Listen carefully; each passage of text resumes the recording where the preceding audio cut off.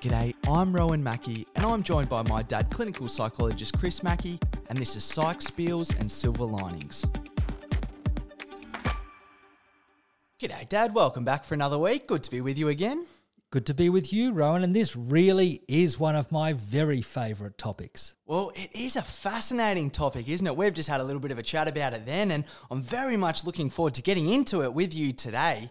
And we've called today's episode, The Mystery of the Mind, Beyond Conventional Healing. So, Dad, do you want to just give us a bit of a brief rundown? What are we going to be talking about today?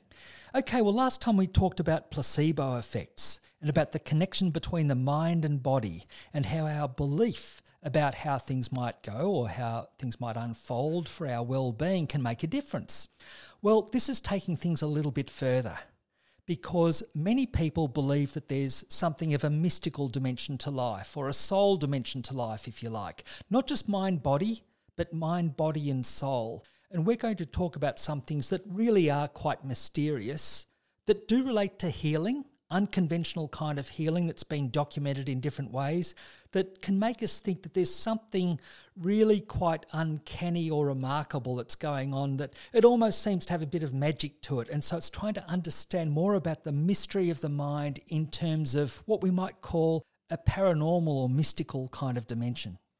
Well, it's interesting hearing you talk about mysticism in terms of healing because it's not something that we often hear linked in exactly that way. So maybe you could help us with a bit of why we're talking about this today. Well, I think that there's something that's missed if we try and understand things too rationally all the time. And I think one of the things that might be missed is some of the reasons why every culture of the world used to have its shamans. So shamans being traditional healers. And the traditional healers had lots of stories or ways of doing things and rituals that we could think seem quite superstitious these days. But these days we could understand how things like their dance and strange expressions and the kind of ceremonies or rites that they would perform when they're going through healing rituals, we can understand that those practices draw on placebo effects. That's something we talked about last time. But maybe there is something about the nature of reality that is beyond what can be rationally explained, and some of the traditional healing methods or some of the healing practices that people might have engaged in or reported on these days that might relate in some ways to telepathy, even psychokinesis, how our mind can influence physical matter, even at a distance. These are unconventional concepts, but maybe there's some reality in these concepts. And if our mind and matter can interact, including at a distance, like if there can be a non-local influence over mind, over matter, in terms of telepathy, psychokinesis, then maybe that suggests that even beyond placebo and just straight belief, there are some kind of forces or influences at work that we can draw on for healing. And so ultimately we're exploring whether there are other ways, even if they're unconventional ways of thinking about it, but they go back to traditional ideas of the shamans, if you like, whether there are other ways, broader, more holistic ways that have maybe a spiritual dimension to them as well that we can bring into healing. Well, it's one thing that I find fascinating when you look at some of the people who are the most prominent over the history in science. And so many of them had some of these beliefs around mysticism and even paranormal stuff, people like Jung and Freud and even Isaac Newton and people like that. It's also interesting to note that the root word for alchemy is the same as the root word for chemistry.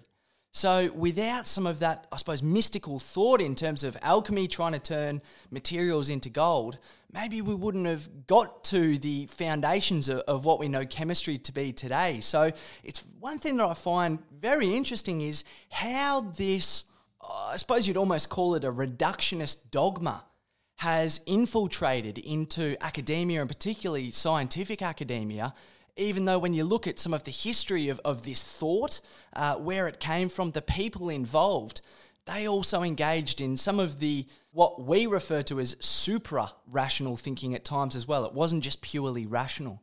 Yes, and when you mention Isaac Newton, one of the things I find most fascinating is he wrote more about alchemy, looking to turn base metals into gold, then he wrote about gravity. Actually, one regret he had virtually on his deathbed was that he didn't spend even more time studying alchemy. He was absolutely hooked on it, so to speak. So this wouldn't have just been the literal idea of trying to create gold. There would have been something symbolic, I believe, in it for Isaac Newton. But also Descartes, who's associated with the separation of the mind and body through his writings. And so people sometimes look at Descartes' kind of logic as encouraging us to be rational. But one of Descartes' early proofs was that God exists. So there's Isaac Newton, believes in this, what we think is a crazy idea of alchemy. Then there's Descartes, who believes in God, but somehow their ways of teaching us how to think has led to us being ultra-rational in our education systems and ignoring some of the very creative, meaningful, and dare I say effective ideas. In some ways it's led to real change and profound discoveries of people like William James and Carl Jung that we'll talk about shortly in terms of healing. Well, it is fascinating hearing you talk about that, because I suppose the main thing that comes to mind when talking about Descartes is his aphorism, "I think, therefore I am." And when you're talking about some of this sort of stuff, obviously you can take that in a literal sense. It relates to intelligence and consciousness. But when we're talking about some of this placebo sort of stuff, to me it hints at the link between our thoughts and the way that we experience reality. So even just, hearing Descartes mentioned in terms of all of this sort of stuff leads me to think that even he was suggesting a little bit more than just a literal interpretation of "I think, therefore I am."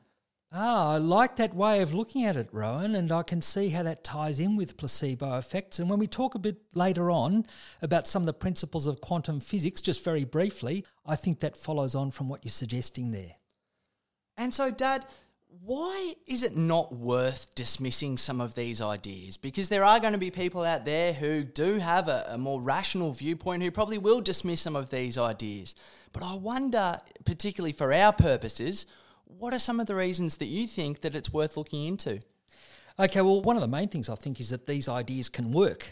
And we start off with the notion of placebo effects that we talked about last time. The notion of our belief can change the outcome of a circumstance. For example, if we believe that we're likely to recover from depression or an addiction or something like that, it's actually going to help us recover in certain ways.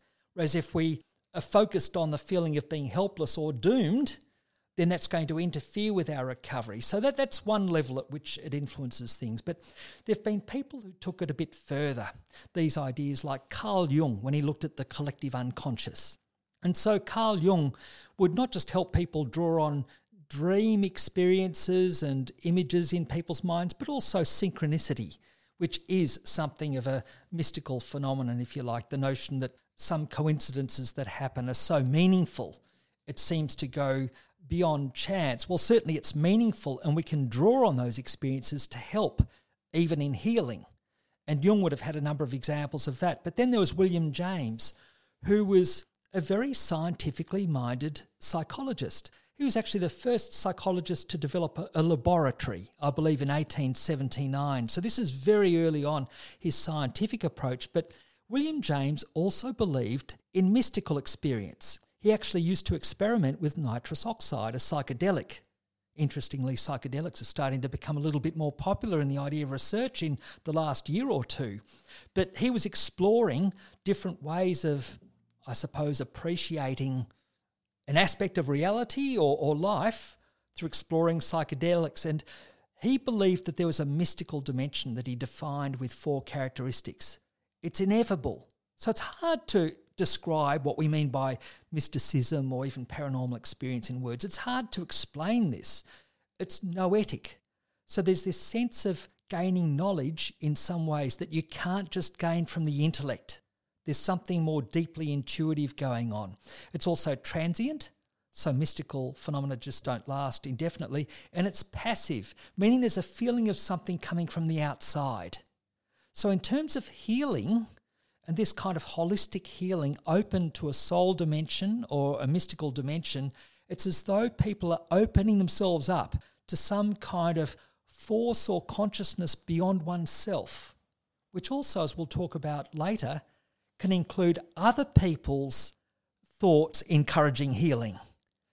There are notions that even at a distance, people can impact on other people's healing through contemplating their recovery. We'll come to that a bit later. So there's evidence that these things can work.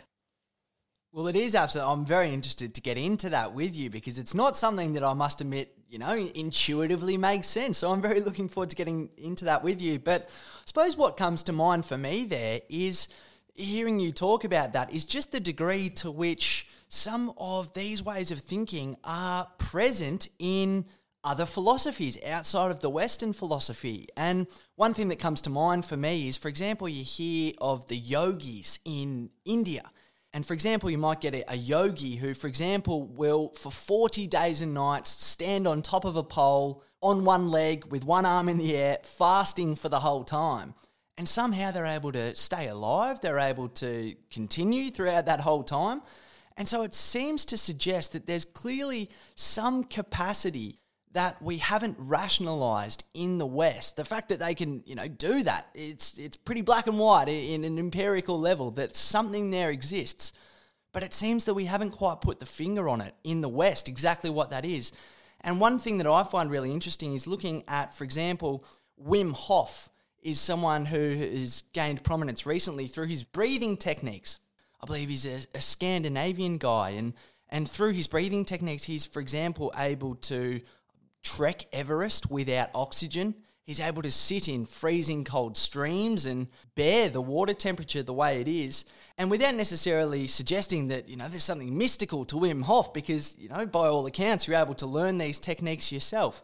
But at the same time, the fact that Wim Hof's technique comes in and, ostensibly makes no rational sense, yet it still works, it just seems to suggest to me that there maybe is a slight blind spot in the Western way of thinking, the rational way of thinking, if it doesn't allow for something that we can see in front of our eyes, that this exists, that this guy can go up to the top of Everest and teach other people how to do it without oxygen. Yet at the same time, just because we can't rationalise it, some people, dismiss it as if it's not true at all. Yes, so there's something extraordinary about that capacity and that experience, isn't there? And it's clearly something related to health, whether someone can function at a certain level without the level of oxygen that you would expect them to need.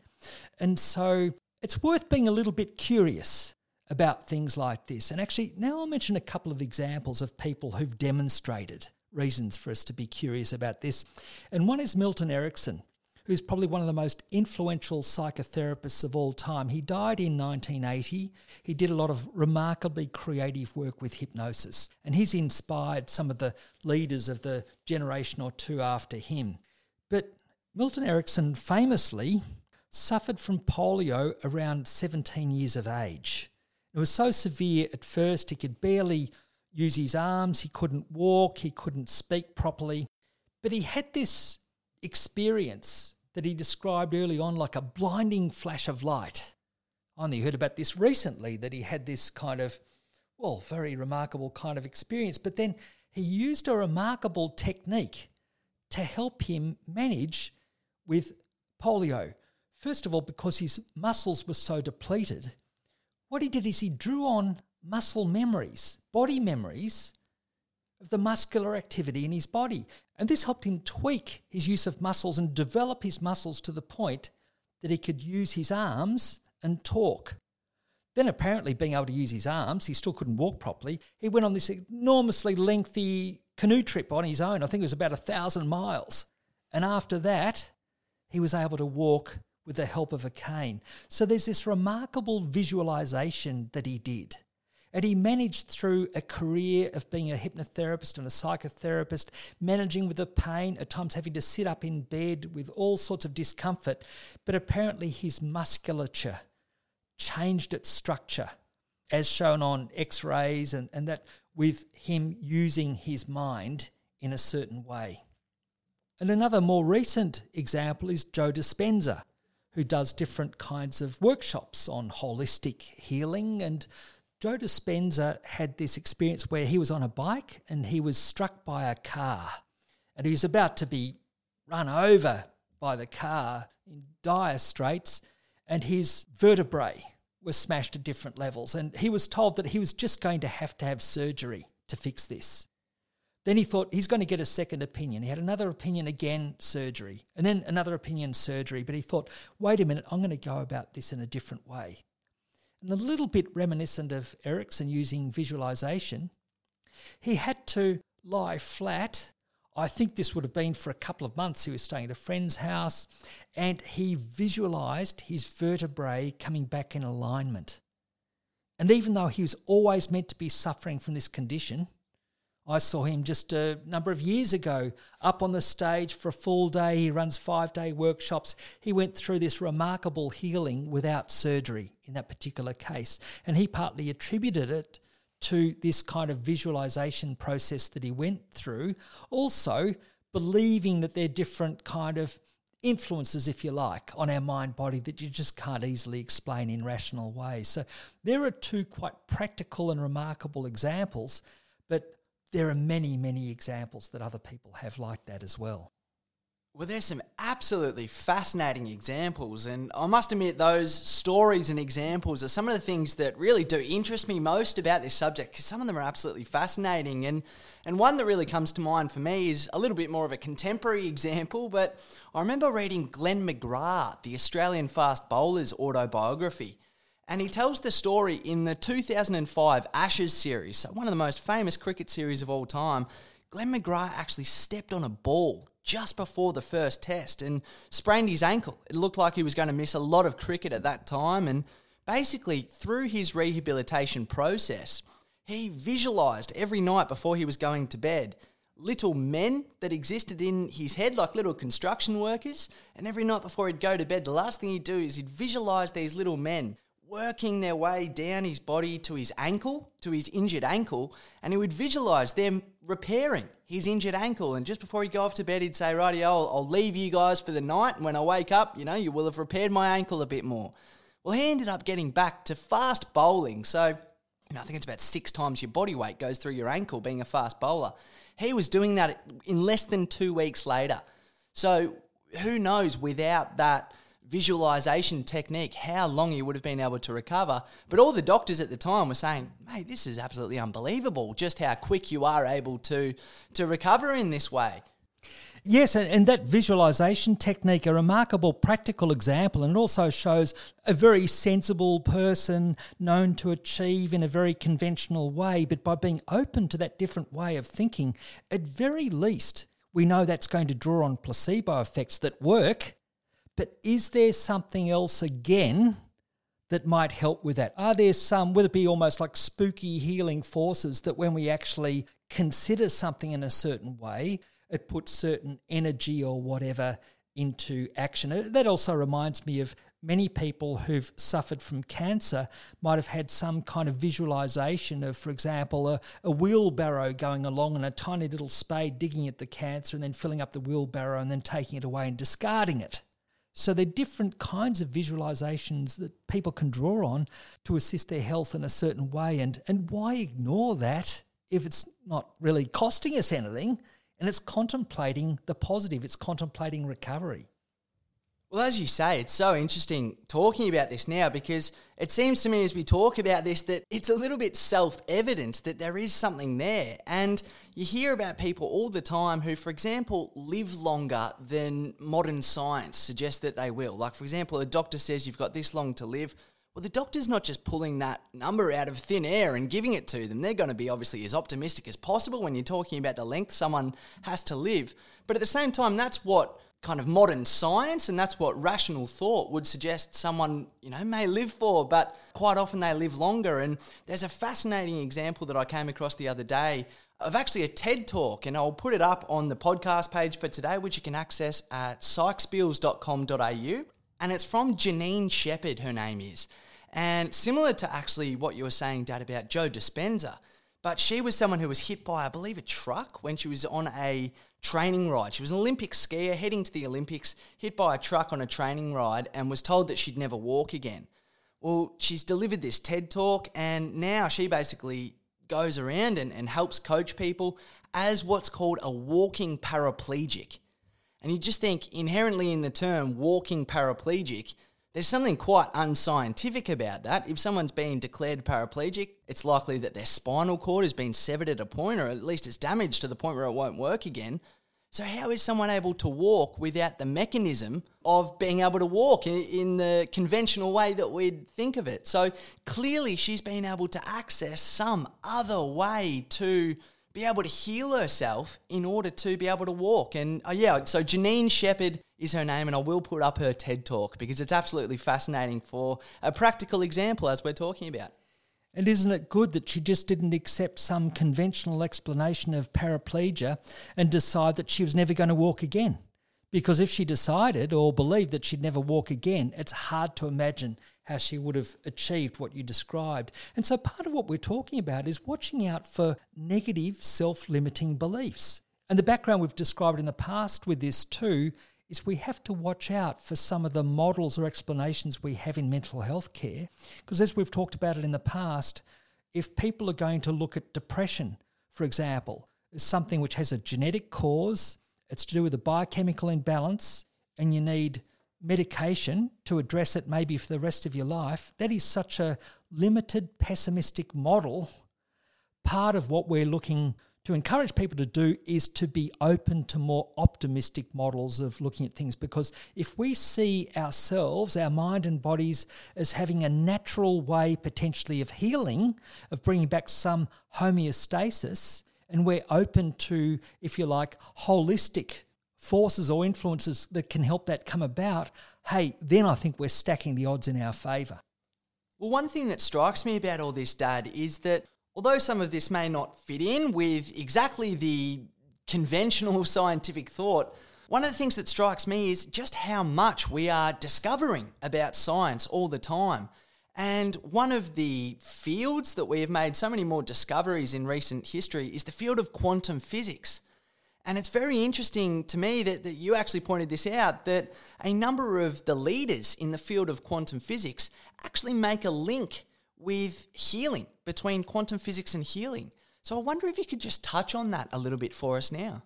Okay, and I mentioned with this too, at the Evolution of Psychotherapy conference, which is held in America usually about every 4 years, and you get a number of world leaders in psychotherapy, about a third of whom have trained with Milton Erickson. And a number of them refer to quantum physics in their work. So Ernest Rossi, sadly departed in the last year, but an absolute hero of mine, he certainly looked at using hypnosis and looked at how it could switch on 200 genes that relate to different aspects of healing: depression, schizophrenia, immune system, Parkinson's, all sorts of different conditions are influenced by genes, and the issue of whether these genes are switched on or switched off, whether they're expressed, will make a difference in terms of whether people develop a certain kind of condition or not. And certainly Ernest Rossi talked about quantum physics. A number of others as well who had this influence from Milton Erickson. Daniel Siegel is another one. There's also Robert Dilts and Stephen Gilligan from the NLP field. So what they're often referring to is something that Amit Goswami talks about when he talks about the connection between mind and body in terms of quantum physics and healing. So Amit Goswami, for example, in a book called The Quantum Doctor, he talks about a principle in quantum physics called superposition. And superposition is where there can be a particle or an electron that could be in a number of different positions in space. It could be here or a little over there or next to it there, or it could be in many different locations with different levels of probability. But once we perceive an electron or a particle as being in one particular position, that's where it is. So in other words, if we perceive something as being there, that's where it is. Now what Amit Goswami says is that principle also applies to mind-body reactions with our emotions. If we perceive an ambiguous situation as inducing anger or anxiety or sadness or some other kind of distress or upset or relief, or how we perceive a situation will be how we respond to the situation. It's as though that particular situation would only lead us to feel happy, sad, depressed, anxious, fearful, or whatever. Once we foreclose on our perception of a situation, we decide, we believe that's how it is, our biology will follow. So that's where it's worth us taking care for our outlook with things. That's the whole principle of looking to be optimistic, of looking to be hopeful, of drawing on placebo effects, if you like, of viewing things in a positive, optimistic or hopeful way. That will influence our biology, and that relates to the quantum physics principle of superposition. And that's where that, for example, Descartes quote, "I think, therefore I am." To me, the I am potentially relates to that superposition idea in terms of once you think something's the case, it becomes a lot more concrete. And that could be in a literal sense, as we're finding out. But it's very interesting hearing you talk about that, because what strikes me from what you've said there is that we still have so much to learn about quantum physics. We're still in so much the infancy of our knowledge, it seems, in that field. It was very much only 100 years ago that it was really first thought of. But the story that really comes to mind for me there is the story of Ignaz Semmelweis, who was a Hungarian doctor who basically in Hungary in the early 19th century, the mortality rate for women giving birth was very, very high.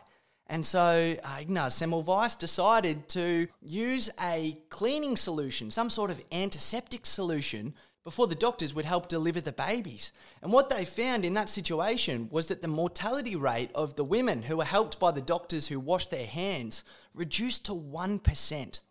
But this was 1818. So no one could rationalise exactly why that was. They didn't have germ theory. Louis Pasteur hadn't come around yet.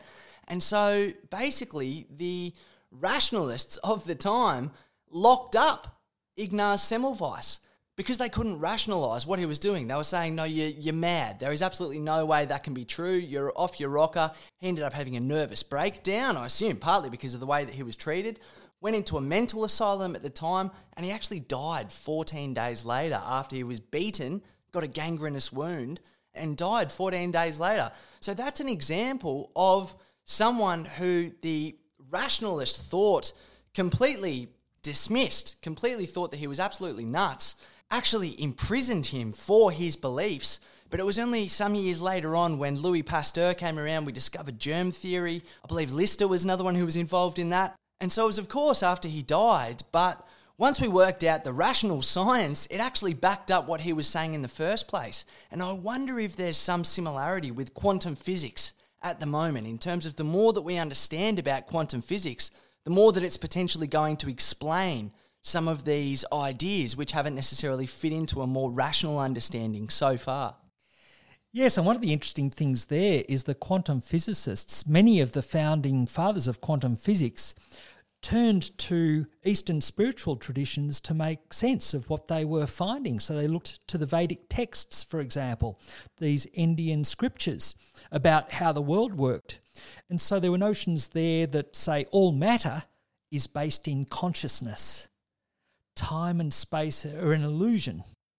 Certainly notions like how we perceive things to be, that's how they are, that notion of some level of subjectivity in how we see things. But the close link between consciousness and matter that shows up in quantum physics is a reminder to us again, take care in how we think, how we perceive the world, because that can make a real difference to how we function, how we live, and our health. And I think also your example shows the notion of watch out for being a bit over-rational. Over-rational thinking is a different form of control. It's like being a bit controlling. And I think sometimes where people might say they're being skeptical is not really being skeptical, because true skeptics are open-minded. They'll weigh up the evidence. But I think sometimes people foreclose on the idea that, oh no, something has to make perfect logical sense to me, or if I can't rationally explain it, then it must be unacceptable. And I think people sometimes can experience fear at things that are hard to explain, hard to rationalise, hard to make sense of. So it opens us up to this mystery in life. And I think if we can go with that, if we're open to the mysteries in life, we're also open to the benefits that might even unexpectedly come from that. But if we are going to be narrow-minded and think, oh no, this can't be true, or that's not right, or this washing hands thing, that can't make any sense, we're going to miss many opportunities for growth and advancement, I think. And it's very interesting, I think, in recent years, for example, how things like mindfulness and relaxation have drawn on some of these techniques. It seems from, for example, Eastern philosophy. Some of the mindfulness techniques and meditation techniques are a lot more related in many ways to Eastern philosophy than they are Western philosophy. But one thing that I find interesting about that is the way that we almost do this watered down version of it in the West, in terms of even stuff like meditation and yoga, compared to what they do, for example, in India. It's very, very watered down. But from what we've spoken about before in the past, and to go back to that idea of quantum physics, whether it be shamans in the past or even some of the yogic practices, I believe, in India, they draw upon some of these ideas from quantum physics, don't they? Yes, and I'm really interested in what you described there too. I think that a lot of the way that, say, meditation or mindfulness is taught in the West is a bit reductionistic. So we'll look at the practice, which involves slow breathing and getting in a symmetrical position and reducing your thoughts. And yes, that's all well and good. But I think if you miss out from the mystical dimension of it, which is often highlighted in the Eastern traditions, well, to me it's a bit like coffee without the caffeine. It's missing one of the most powerful ingredients, and I think the mystical element is very relevant. And one thing that interests me is if you look at all continents, the majority of people in all continents believe in paranormal phenomena. So either at least some form of telepathy or psychokinesis or synchronicity. Most people in most continents believe that. And most people in most continents would identify with some kind of religion or spiritual dimension in life. Sure, people might not be practicing by going to church regularly, but if you ask people in a census to identify a religion or say whether they relate to a particular religion, the majority of people will acknowledge a religion or some kind of spiritual belief. And then you've got 25 or 30% of people in the Western world who describe themselves as being spiritual but not religious. So why do we strip out that element that to so many people is meaningful and relevant, mind, body and soul? And I know that even in positive psychology, it's looking to allow for more acknowledgement of spirituality, but even then it tends to be in a fairly safe way. There's a lot of emphasis on purpose and meaning. There's not so much emphasis on mysticism or even what I would comfortably call miracle energy in certain situations. Acknowledging that don't really understand that or know exactly what it means, but allowing for things that are beyond what we explain, that have a mystical element to it, but seem to have an influence. If you look at the documentation of all sorts of stories or even some of the things we've described today, there does seem to be a mystical dimension in life. Well, it seems to me that the main time that we connect with that in our society is when people die. Is often when people die, people will engage in more contemplative prayer. They might have some more mystical experiences regarding the person who's passed away. And so it seems to me that when that opportunity comes around, we do engage with it, but it's just not as present at other times. I think that's a good example, and I read something recently that the majority of people who've lost a close relative have some kind of sense of their presence after death. Now, it might be from hearing a voice or some sense of a physical presence, or it could even be, for some people, seeing a vision of that person that at times they think is something coming from that person's spirit. Now, people aren't going to tend to talk about that kind of thing in polite company, I might say. But if you talk to people soon after they've lost a loved one, or sometimes at a funeral, you hear people making a number of references to that kind of experience, which is utterly accepted.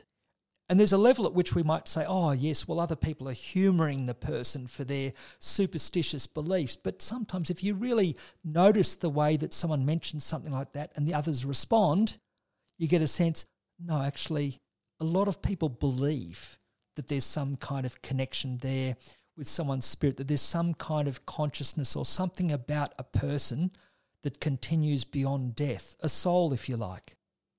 Yeah, I completely agree with that, Dad. And I think even just the term that we use, spirit, the fact that we don't talk about someone's memory as much as we talk about their spirit, to me is significant. But one thing I wonder about now is we've spoken a little bit about some of the extraordinary benefits for physical health, But I wonder now whether you have any ideas on how to harness some of this potential for something that's not necessarily just physical health. One way is just allowing for people to have a belief in a spiritual dimension. Because what we know from previous research, for example, the Nazus have referred to this, Arthur and Christine Nazu. I saw them at a World Congress of Cognitive Behavioural Therapy in 2004 in Japan, and they described how there is research that showed that if a therapist is seeing a client for any particular problem, it might be depression, it might be addiction, it might be some other problem, and if the therapist then asks the client, do you have spiritual beliefs that you'd like to discuss in therapy? If the person says yes, they would like to incorporate their spiritual beliefs in therapy, then the client tends to do better with their target problem, say depression or an addiction, even if the therapist is an atheist. So just for people to be able to acknowledge a spiritual dimension, if it's there, can make a difference. And there's a lot of work by Ken Pargament in the positive psychology field about people acknowledging sacred experience.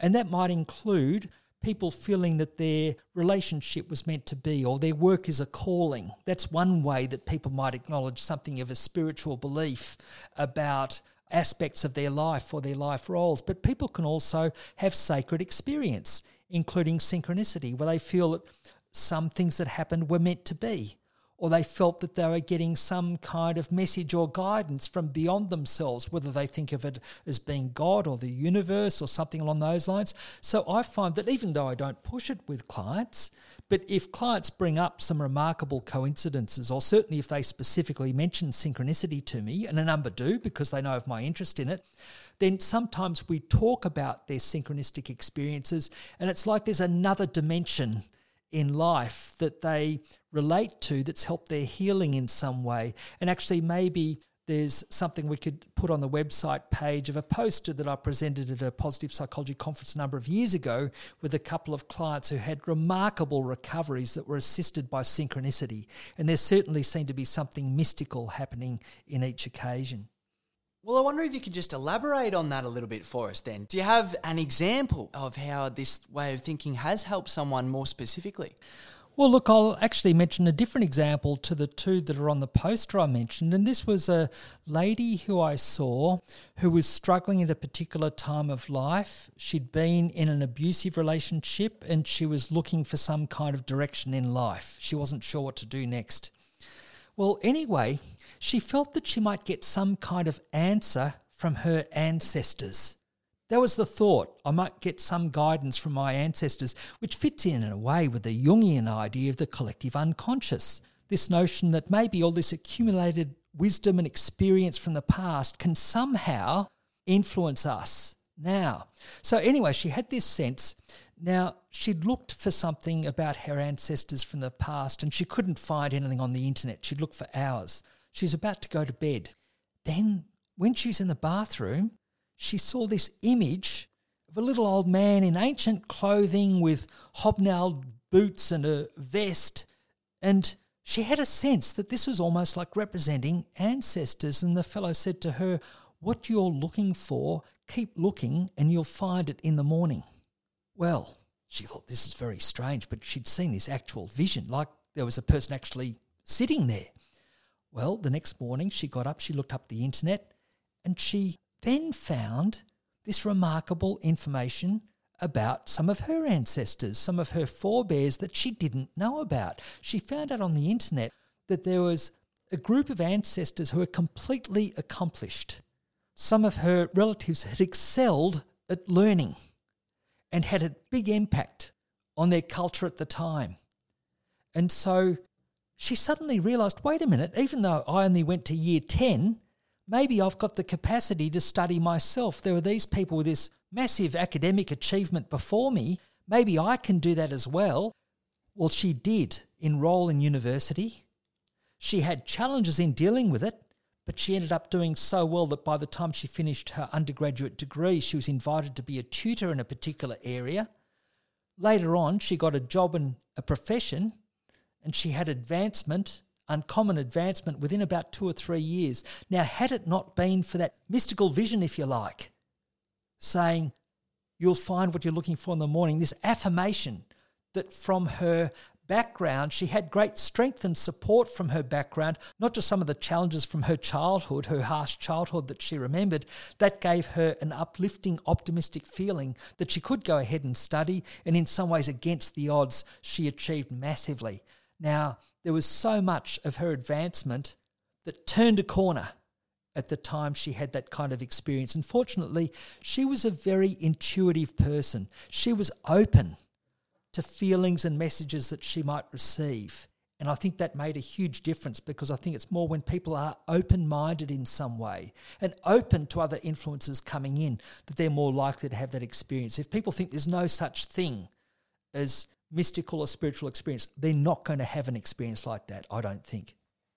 Well, it's just a fascinating example hearing you talk about that. And it's interesting, even though you mentioned that she was someone who was quite open about things and thought openly, it's interesting the degree to which, in these stories, and we've spoken about it over the time, there seems to be a slight element of disbelief amongst the people who are experiencing that sort of thing. And the thing that really stands out to me about that is that we don't necessarily choose what resonates with us. In terms of, even if we have a rational viewpoint, we might go through experiences that do resonate with us in a particular way. And it seems to me that what you're suggesting is that we shouldn't ignore those experiences, even if we can't necessarily make rational sense from them. It's likely that if they do resonate with us in a way, that there is some personal significance to them. Yes, and I link, say, Jung with William James that way. So Jung talked about numinous experience. So numinous experience overlaps with, we could say, extraordinary experience, holy, sacred experience, something which might have a bit of an otherworldly quality, something that can make the hair stand up on the back of your neck. That will be a strongly numinous kind of experience. And I think being open to that can make a real difference. And then we're going to be more open to this mystical dimension or spiritual dimension, in that sense that William James referred to as being ineffable, or might be hard to explain in words, but might be noetic. We might come to have some kind of knowledge that seems to come from elsewhere, passive, like that client I mentioned to you. She had this feeling of knowledge. She was going to find some important information that would be motivating to her if she looked up her ancestors, and then she got this encouragement from outside herself, if you like, to keep on looking it up rather than giving up as she normally would have.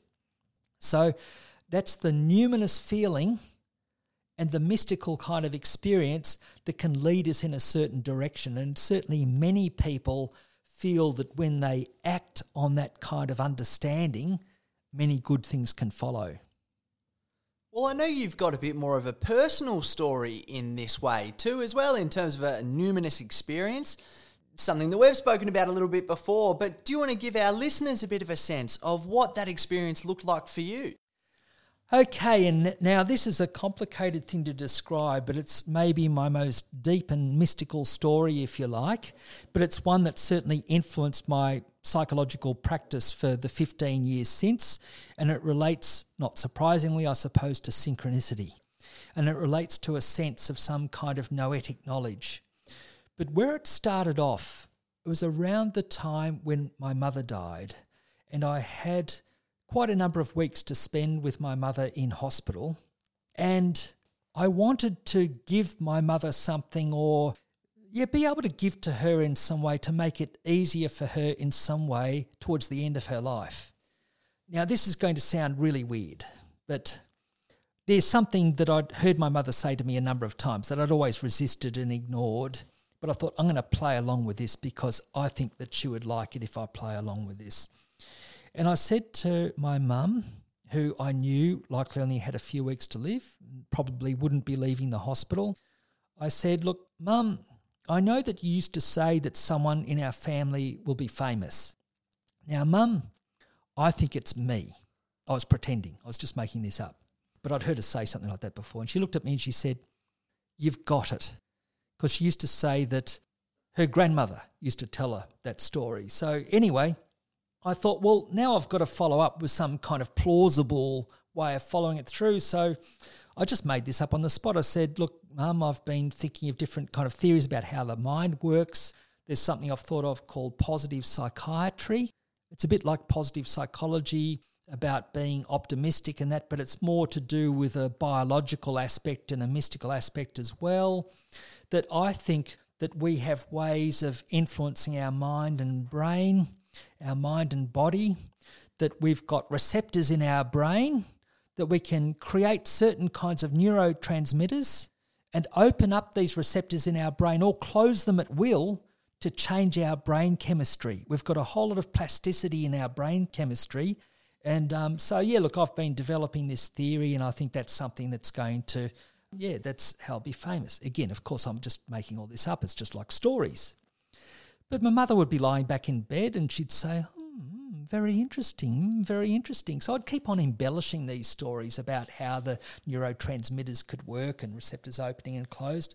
Well, anyway, through this time, I was becoming more speedy in my thinking, experiencing more numinous experiences, having massive synchronicity, which was very fortuitous in a way I'll describe later on. But one of the things with this is I started to feel a bit more, but more appear hypermanic to other people.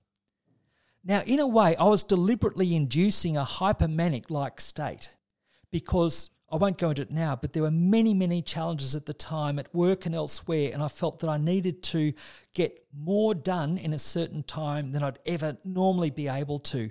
I'd need to work very hard, think quick, be creative, and also not need as much sleep. And I thought, okay, in the past, I know I've achieved a lot when I've been under a lot of pressure and I've entered a certain kind of state of mind. It looks a bit hypermanic, but it works for me. It's quick and it helps me be effective. Okay, I'll let that run, but I'll only let it run if I keep on experiencing synchronicity. And I'll mention just one example of how this seemed to work for me. I got this harebrained idea that there was a way of solving a major problem we had in our work practice. We needed to get a builder to do renovations on our new building. And we'd tried for months and nothing was getting anywhere.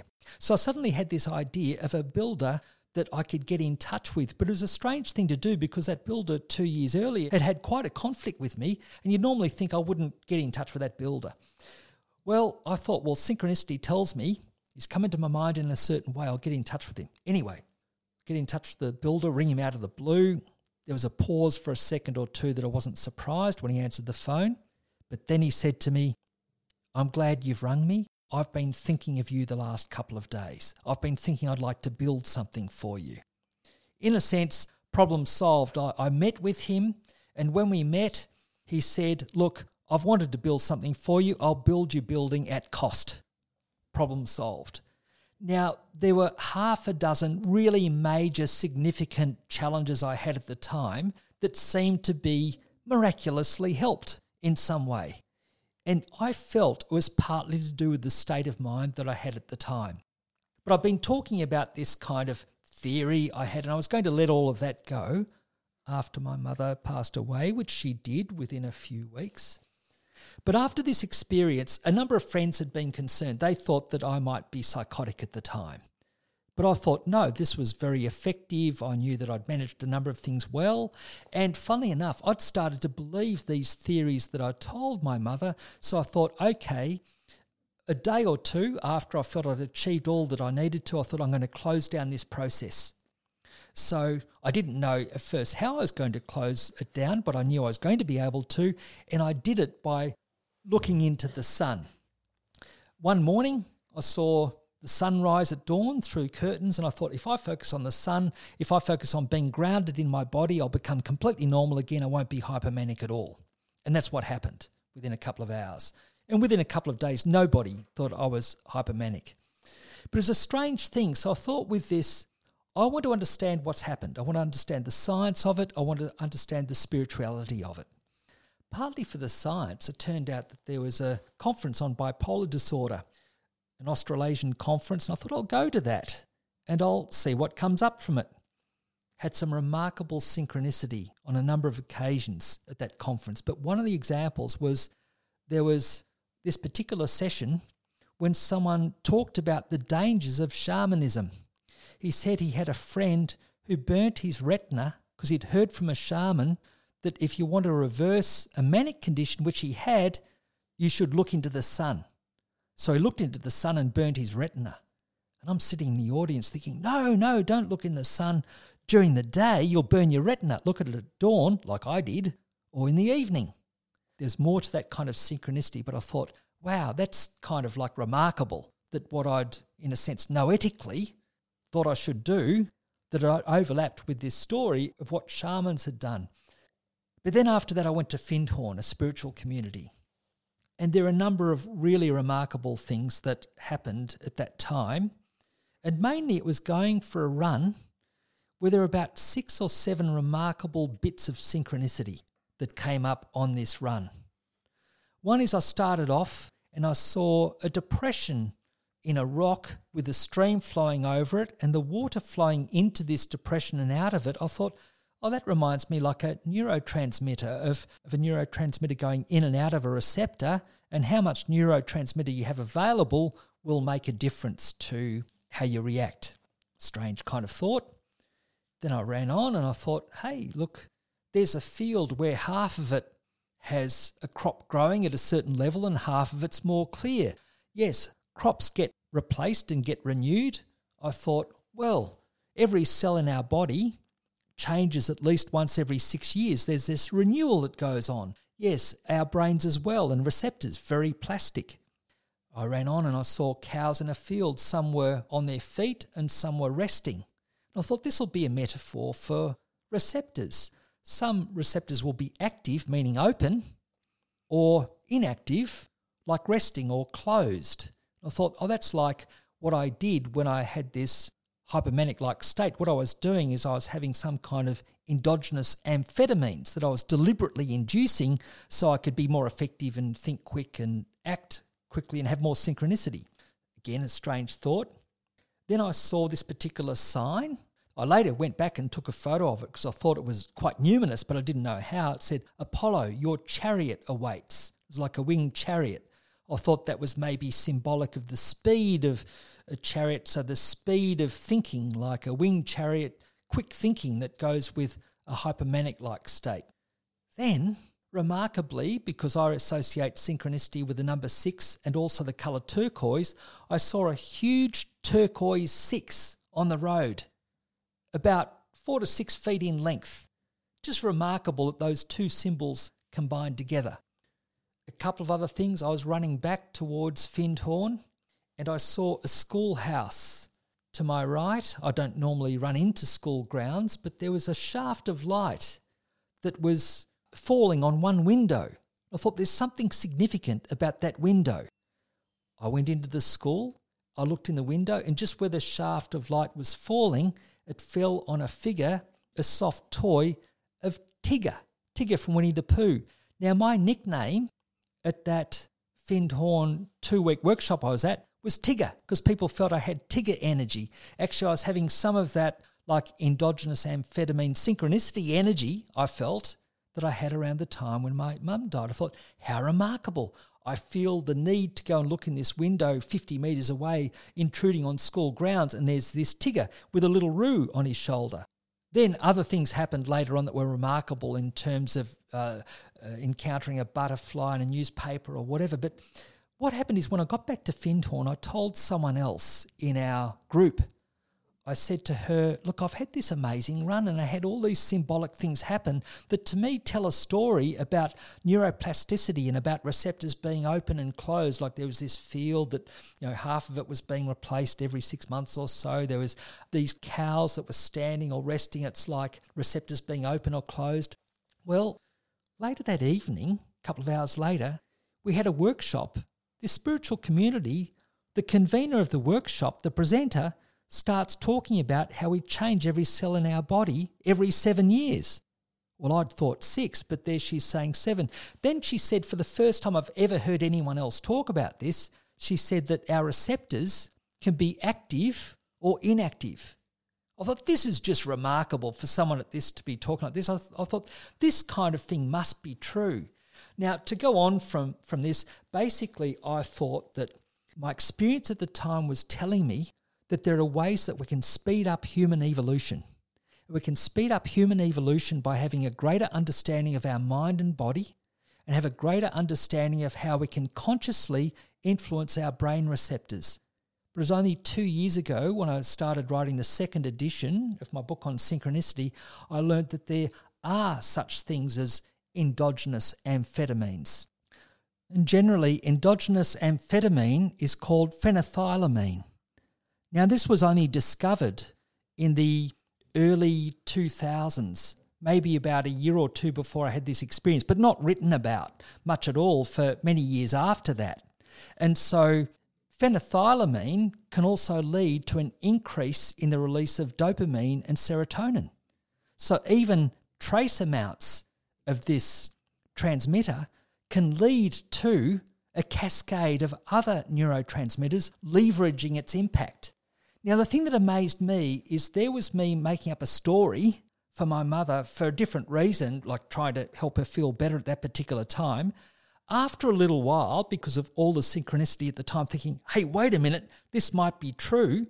And then later feeling that with the experience of being able to reverse it with the sun rising, then that experience on the Findhorn Run and feeling that these different kind of inklings that I had were receiving this kind of affirmation, and then learning that there are processes like phenethylamine. There are examples of where receptors can open or close that often people don't know about. Even a number of psychiatrists don't seem to know that even now, it seems to me. But I think that the plasticity of our mind-body interactions is so much more remarkable than might think. And I've acted ever since as though these placebo effects have some kind of real physiology behind them. And there's even more to that story, but that's a very personal experience that led me to have no doubt whatsoever that there's truth in these kind of experiences, that I'm very happy to act on that belief.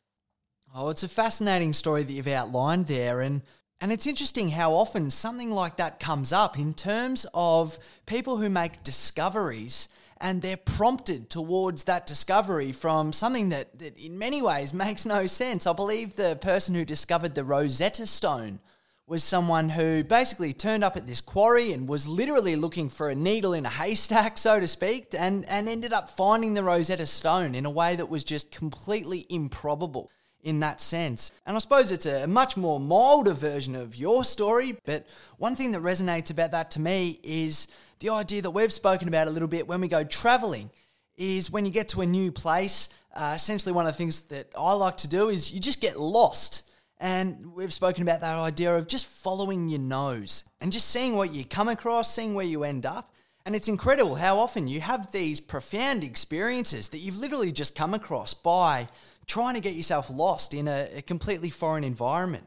But one thing that I wonder there is, having that experience and going through such remarkable synchronicity in that situation, did you then find that you were able to induce those experiences more after going through something like that? Was it then something that almost became a bit of a power that you could turn on and off? Or was it a little bit more voluntary in terms of not necessarily something that you could induce like that?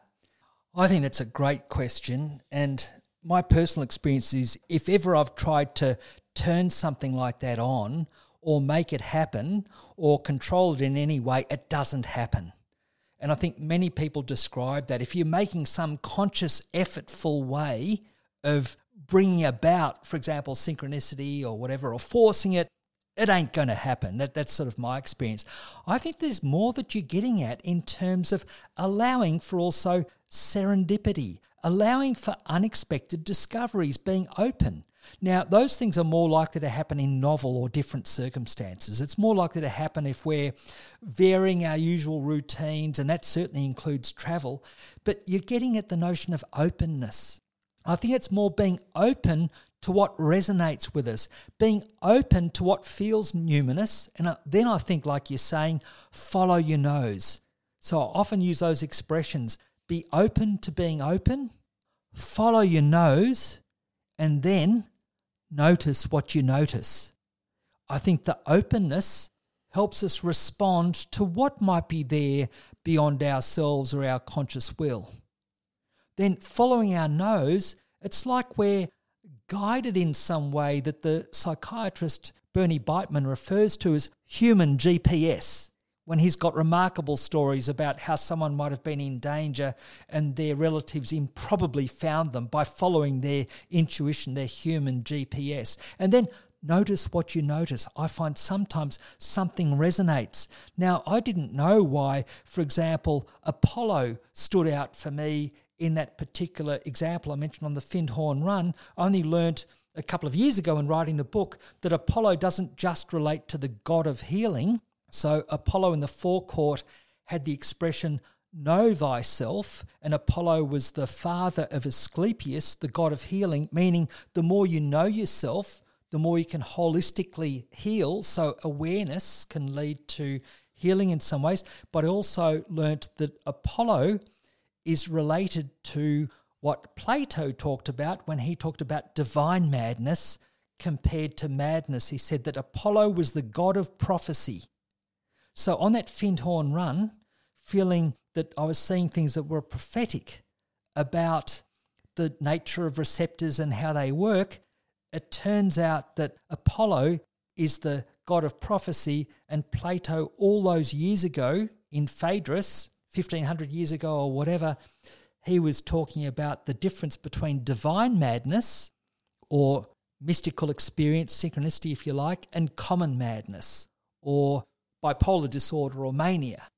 And so that to me then became something so significant in itself. But even the way that came up, that took 10 years before I learned about the significance of Apollo and the link with Plato and divine madness and madness. So being open to things, again, as my mentor Ross says, you file it away. You file away that something resonated with you because it might not make sense at the time, but often later on, some meaning will come from that. So I really like the way that you're describing this openness to serendipity, being open to respond to that, allow for that, and follow your nose. And then if we feel some kind of numinous experience, if we allow ourselves to be intuitive and then be guided by that, and maybe explore acting on some kind of awareness that seems to come from that, well, in my life experience, there's nothing more powerful or helpful in advancing creative ideas or sometimes even solving intractable or wicked problems. And that's why I wrote about that in my book, The Positive Psychology of Synchronicity, because that is my deepest story, if you like, of mystical experience and how it relates to helpful outcomes and mind-body healing. Oh, well, it is so fascinating to look at all of this sort of stuff, Dad. And look, if there's any final thoughts from me about all this, it's been very interesting to look at some of this sort of stuff now, because I must admit, on my podcast, it's come up recently with a number of successful people throughout history, whether it be people like Muhammad Ali, Leonardo da Vinci, the Beatles. One of the things that struck me about these people who achieved so much success is that they all employed some level of unconventional thinking. And I heard a quote from Jim Rohn the other day, the American entrepreneur and author, and he said, standard education gets standard results. And to me, I wonder if we can almost extend it to, when looking at some of this sort of stuff, that standard thinking gets standard results. And there's definitely a place for standard thinking. That's not to say that anything goes in that sort of sense. But at the same time, it seems to me from looking at some of the most successful people, some of the people who really do stand out throughout history, all of them did have some level of unconvention about them. They were able to call on some perspective outside of just the rational framework that allowed them to achieve all that they did achieve in the end. So if there's anything that I take from all of that, it's to be open to experience outside of the purely rational conceptualization of things. Absolutely, and it doesn't mean ignoring the conventional or the rigorous. William James was very rigorous in his ways of looking at things. Carl Jung looked at things from an experimental approach. Certainly a number of other people I've mentioned. There's also Bruce Lipton, the biologist. There's Rupert Sheldrake, the biologist. They're people who are very accomplished conventionally in their fields, who talk about the kind of transpersonal experience that we've been describing today. So I think it's really good to have rigour. It's really good to use logic and to recognise that more than half the world believes that there are some kind of extraordinary experiences in life. There are things that can't just be conventionally explained, But that doesn't mean we have to turn our back on those things, especially when they're so widely documented by human experience. So the notion is this transpersonal or soul dimension, I believe it's part of everybody's life. People might pay attention to it or they might not pay attention to it, just like mind and body. So much of physical health care doesn't pay much attention to mind at all. It's so much about body, and I think something's lost. I think even in physical health, pay attention to mind, pay attention to soul. Then a more holistic way of looking at things, I think we get better results. And we mentioned a couple of the resources that we'll put up for today at www.psychspiels.com.au. And Dad, we've got a bit of new artwork for the podcast. So for those who head along to the podcast page for today, you will see a bit of a revamp. We've done a bit of work on the podcast page. So hopefully you enjoy the new artwork and it can propel us into the next stage of the podcast, Dad, which I'm very much looking forward to getting into. And I'm really glad that that comes along. I think it's episode number 40. I reckon that's a fitting time for us to have a new logo. And you've done really well organising that artwork. So I'd love to hear some feedback from people, what they think of it or what they associate with it. Absolutely. And we do have the email address at podcast@chrismackey.com.au. So both Dad and I are accessible on that one. And yeah, thanks so much for chatting with me about all this today, Dad. I look forward to the next one. Thanks heaps, Rowan. I've really enjoyed it.